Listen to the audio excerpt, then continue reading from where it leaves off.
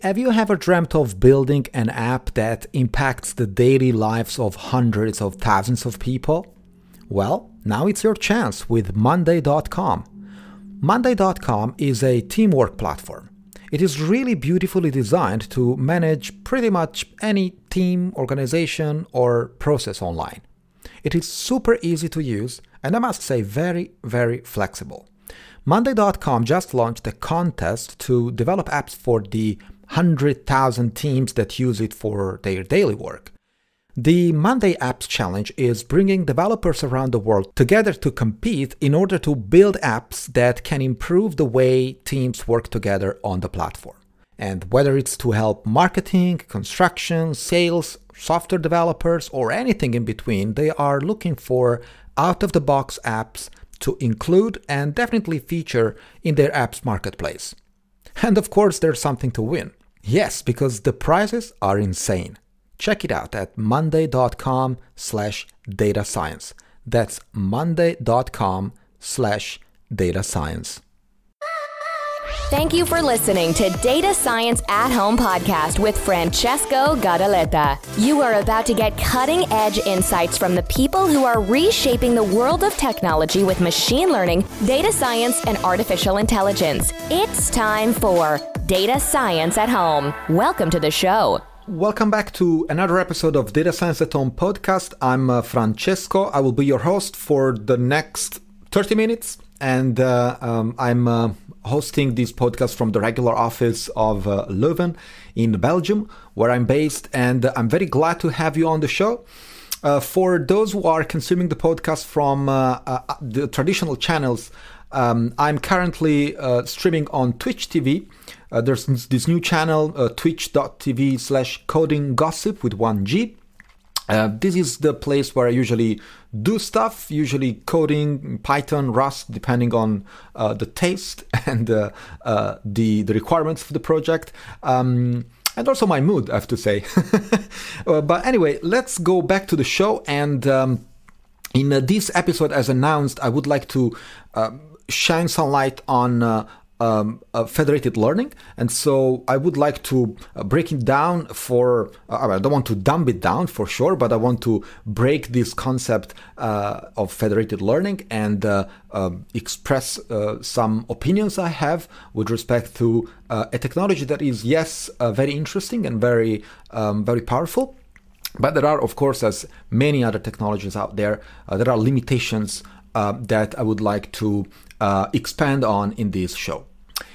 So, back to the subject, federated learning. Why is it important? Well, federated learning is, first of all, the attempt of federated learning is to decentralize data, and instead of pooling this data, in one place and make that place basically the critical point of any machine learning system or algorithmic pipeline that you are going to perform on such data. Once you pool data, there is a fundamental problem that is unavoidable. That is, whoever is maintaining that pool for you is also responsible, is the custodian of this data. And the problem is that this data usually comes from different sources, from different owners. And so every owner can participate with its own, let's say, regulations, restrictions, limitations, confidentiality protocols, and so on and so forth. And so once you pull these things into one place, that place becomes the single point of failure, or not only from an engineering perspective, but also from a legal perspective. And the majority, if not all the companies and the large organizations that we use their product of today, social networks, microblogging platforms, and many other services of, now became of everyday life usage, in fact, use exactly this approach, which is centralizing the data of their users and perform some operations and analytics and analysis, statistical analysis, research, and many other times even selling this data or selling a transformation of this data, transformed version of this data, or sending only the results of special queries run on this data. Think about the biggest social network we know. That's basically their business model. They collect data and then they allow advertisers to run statistical analysis, in fact, in the form of queries and in the form of nice forms that they can fill in. In fact, they are asking the data sets certain questions that they want the answer for.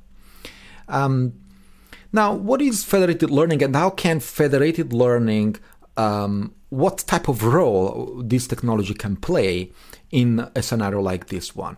Well, as a matter of fact, federated learning allows multiple data owners to, I quote, pool this data without actually pooling this data. And so that's a very powerful technology that basically doesn't move the data, but moves the model. So think about, Google, the biggest search engine that we know of. They have been using federated learning for years already. They just didn't call it like that. Then they coined a new name and they called it federated learning. But in fact, they were using that a long time ago by running machine learning models on the typocorrector to keep improving and enhancing the capabilities of the typocorrector. Every time you type something, if you make a mistake, there is some software that corrects what you type, what you have typed. And that algorithm, at the beginning, it was, a very general piece of software provided by Google, but then it became a federated version of it, which is this model, this piece of software was running around all possible Android phones, and basically train locally on the edge, improving the model on the edge on the characters and on the words that were local with respect to that single phone. And so if I was typing something, what I was typing was, it's locally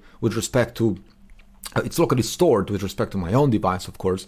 And this piece of software is essentially a training on my words, and then sending back to Google, in fact, sending back the results, or the parameters of this new model that has improved eventually because it had access to my data.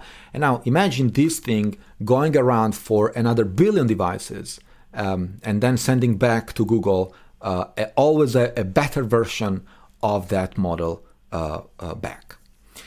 So this is federated learning, in fact, applied to a very narrow case, to a very specific application, that is the keyboard typocorrector, and that was basically created by Google.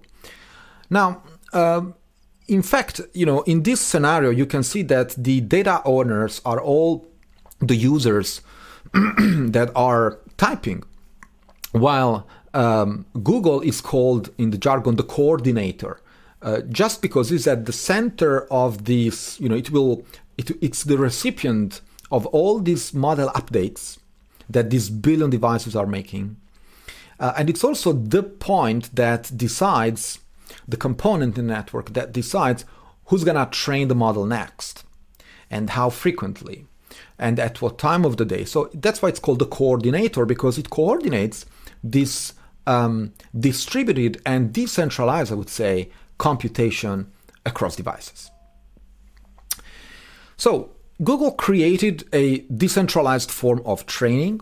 They called it federated learning. But in fact, that was not something that Google created because it was a fancy technology. It's pretty clear that Google created this technology because it was one of the most efficient possibilities, solutions to solve such a problem. And doing it differently, I think it would have been quite inefficient, due to the fact that Google did not want to be the recipient of all the possible data that people were typing. If you think from an engineering perspective, that would be a nightmare, because you would ask every single device to send data to Google, which means burning the bandwidth and probably consuming much more battery. With respect to training on the edge, probably under certain circumstances for the device to optimize the training, and for example when the device is connected, is plugged into a electricity plug, or choosing the right time, let's say, to train the model on the edge. So I think that federated learning is something that really interested Google since the very beginning. But again, that was a necessity for Google, also because companies like Google, are much less interested in avoiding pooling data for the sake of privacy and confidentiality. That's exactly what they do not do, in fact. But they were using federated learning, and they're still using federated learning because indeed that was, from an engineering perspective, that was an efficient solution. If you think about, however, being a data scientist and training pretty much any model on data that you can never get access to, well, that's a nice story. That's kind of a dream for many data scientists, and also in many other domains. It's a very appealing challenge that people would take. If you think about, if you wear the hat of the data scientist and say, I want a very powerful model, and to train that model I need to, let's say, get access to data that I will never get access to because of GDPR regulations, confidentiality, or simply because I don't find people who are open to share their data with me. Well, in that case, federated learning can open a plethora of possibilities to you, who, as a data scientist, cannot get access to the data you need, at least not directly. Now, this is cool for a data scientist. My question is it cool for an organization? Maybe. I think it depends, due to the fact that if you think about federated learning from a data perspective, that's great, but from an engineering perspective, there is a massive effort that needs to take place. Due to the fact, for example, that you need, as I said, a coordinator. So you need to coordinate these nodes internally and externally. So in fact, you want to do this. If you are an organization, for example, you have to run a coordinator internally. And then the coordinator has to ship these models, these machine learning models, around all the other participants of the computation. And doing that internally might be okay, if I'm oversimplifying here in terms of engineering effort, but if you are using federated learning, in fact, probably you would like to ship these models outside of the organization, because that's where probably the most interesting data are. Don't forget that the idea of federated learning is to pool without pooling as many data as possible. And clearly, one organization, unless, of course, is an organization that is extremely diverse and they have access to diverse data sets, but in all other cases, in all other scenarios, that's not the case. And so an organization would like to get access to data that they usually do not collect or do not produce or do not have. And so they would like to coordinate these models outside of the organization.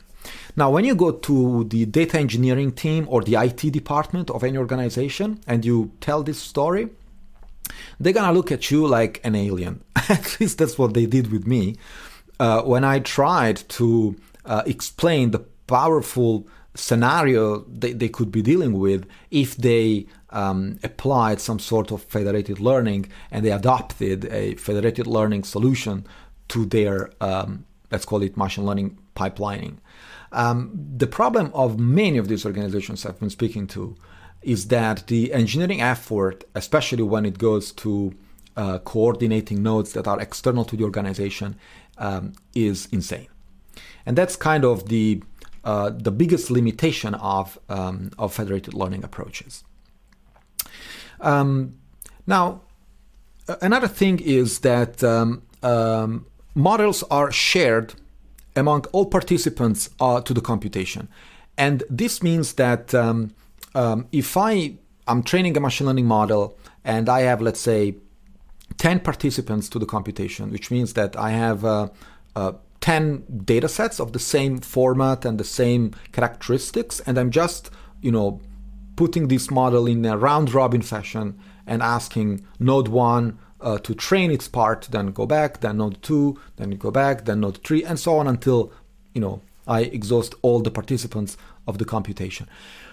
Now, what happens now, after everybody's training its own part, it's that everybody has access to that model, to that trained model. And so the model until time t, the current time, is accessible to everyone, to all the participants to the computation.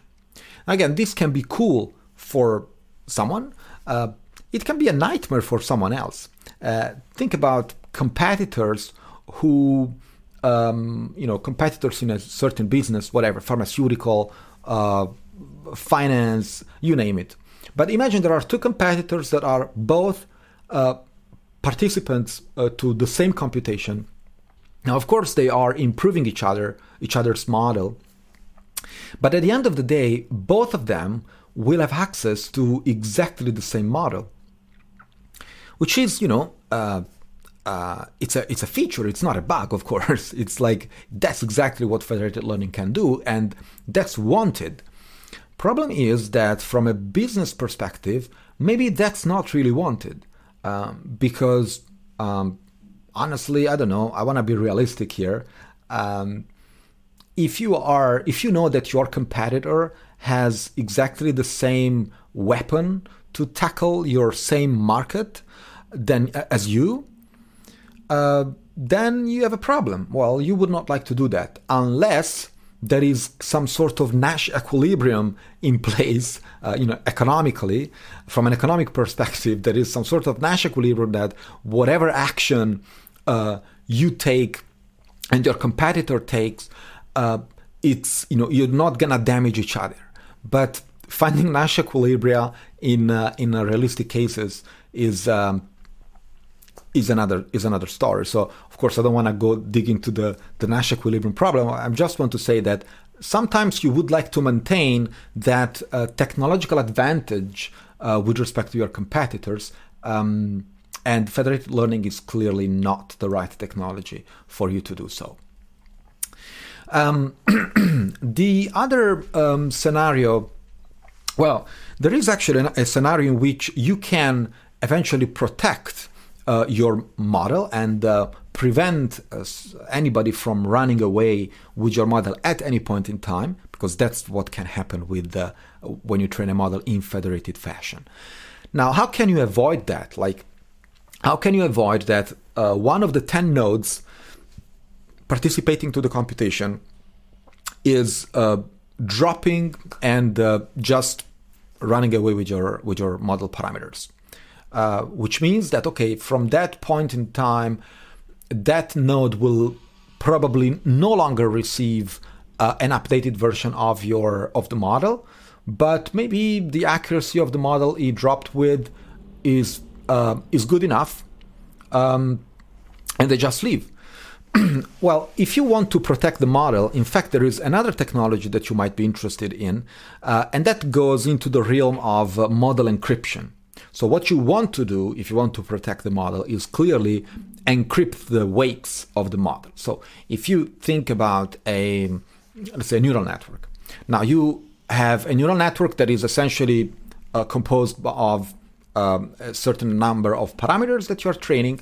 And these parameters, when they are in clear, I can just use them and plug them in and do some dot products and put the model in inference mode and do my predictions, right? However, if these parameters are encrypted, it means that model might be spitting encrypted predictions.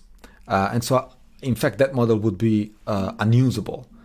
If I ran away with that model, I would not be capable of using that model at all. So how do you solve the problem of encrypting model at the same time as you train the same model in federated fashion? And the answer to that is what many researchers are working on, which is called multi-party computation. Now, multi-party computation, or MPC, is a amazing technology that allows you to encrypt the model parameters or the data that you are training the model with. In fact, you are encrypting the so-called tensors when it comes to deep learning training with a particular scheme.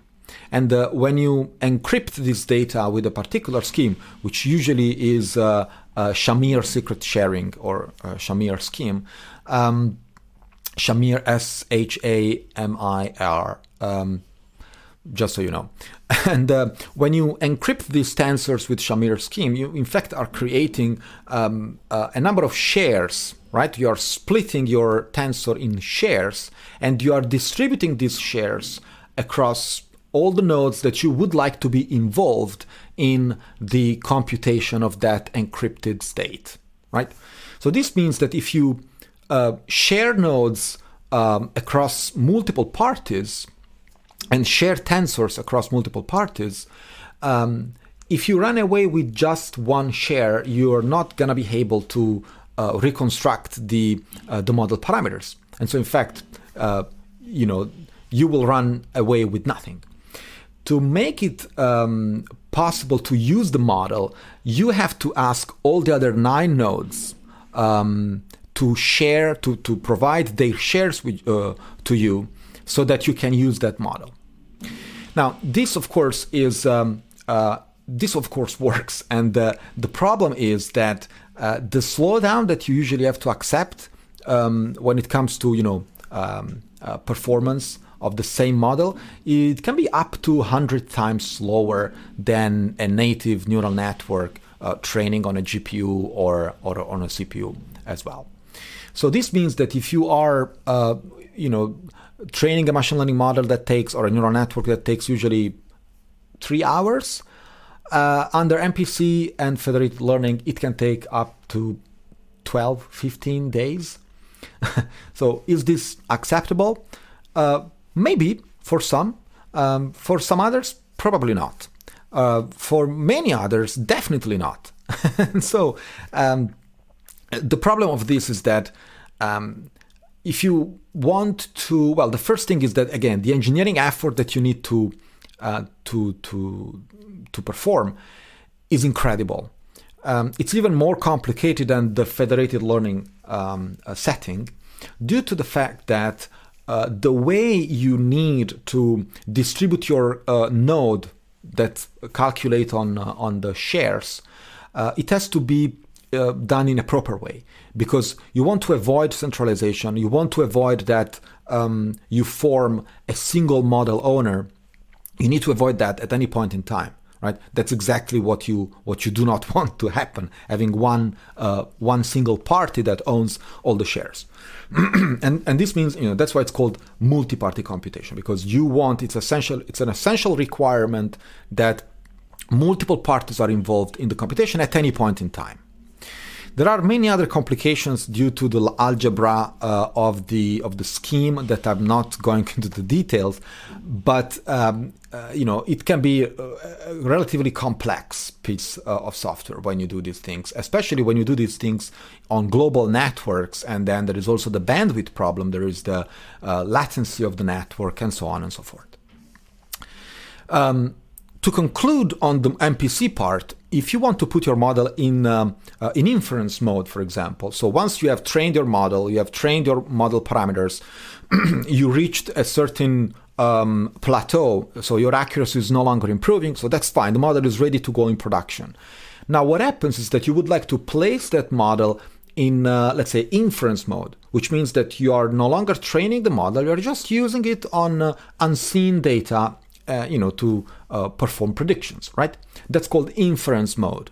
Now, when you put an encrypted model in inference mode, it means that, the model is encrypted, multiple parties will have to compute that prediction, because they will have to contribute to that computation with their own shares, as they did during training. It's going to be much faster than training, of course, but still, if you're performing inference in real time, I doubt that's going to be possible with an MPC setting. Not to mention, again, the engineering effort that you need to accept in order to deploy such systems, regardless of how big the organization or the client or the end user is. Now, the other point I would like to touch today is that there are very few cases that I've personally seen federated learning being in action, or an MPC scheme working in realistic scenarios. The fact that the technology is fancy and it works from a mathematical or algebraic perspective doesn't mean that necessarily it's realistically feasible for the use cases that we deal with on a daily basis. And that's to go back a bit on the human factor of confidentiality and privacy. I think that currently we have a bunch of technologies that can solve the problem of privacy and confidentiality, but I think it's more a human problem, right? I think that technologies like federated learning and multi-party computation, and there is another one like homomorphic encryption. These are all technologies that would succeed if people believe that decentralizing data is indeed a fundamental necessity and an essential right, right? Until that time, people will keep using the traditional approaches of pooling data, of centralizing stuff, or they will accept that someone else is doing that for them. And from an engineering perspective, of course, it will always be less efficient than the centralized version. So federated learning and MPC even more, of course, they're all less efficient solutions with respect to just pulling the data and train a model or do some statistical analysis on the pooled version of this data and then release the results, right? There is nothing in comparison that can provide a better performance than a centralized version of that.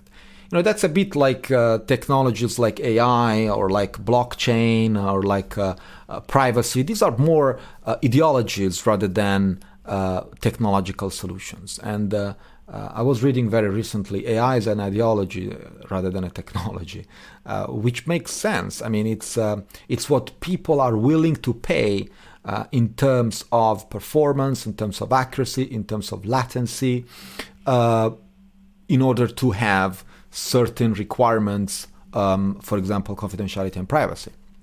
Until that period, until that moment, there will not be, I don't think there will be a very good chance for technologies like federated learning to exist in a world in which people do not believe that indeed decentralizing data is something that they should demand rather than prefer. I think that's it for today. I hope I made a decent job explaining what federated learning is and why we should pay attention to technologies like this one. I also want to renew the invitation on joining me on the Discord channel. You will find the link in the show notes of this episode. Usual website is datascienceathome.com. And what else? For the podcast users or listeners, I am also on Twitch TV, twitch.tv/codinggossip, where with 1G, coding gossip with 1G. And I'm usually on this channel whenever I want to do some streaming, video streaming, and code a bit and explain concepts that otherwise I cannot, or I find it much harder to explain simply on a microphone. With this said, the official website is always the same, datascienceathome.com, and I'll talk to you next time. You've been listening to Data Science at Home podcast. Be sure to subscribe on iTunes, Stitcher, or Podbean to get new fresh episodes. For more, please follow us on Instagram, Twitter, and Facebook, or visit our website at datascienceathome.com.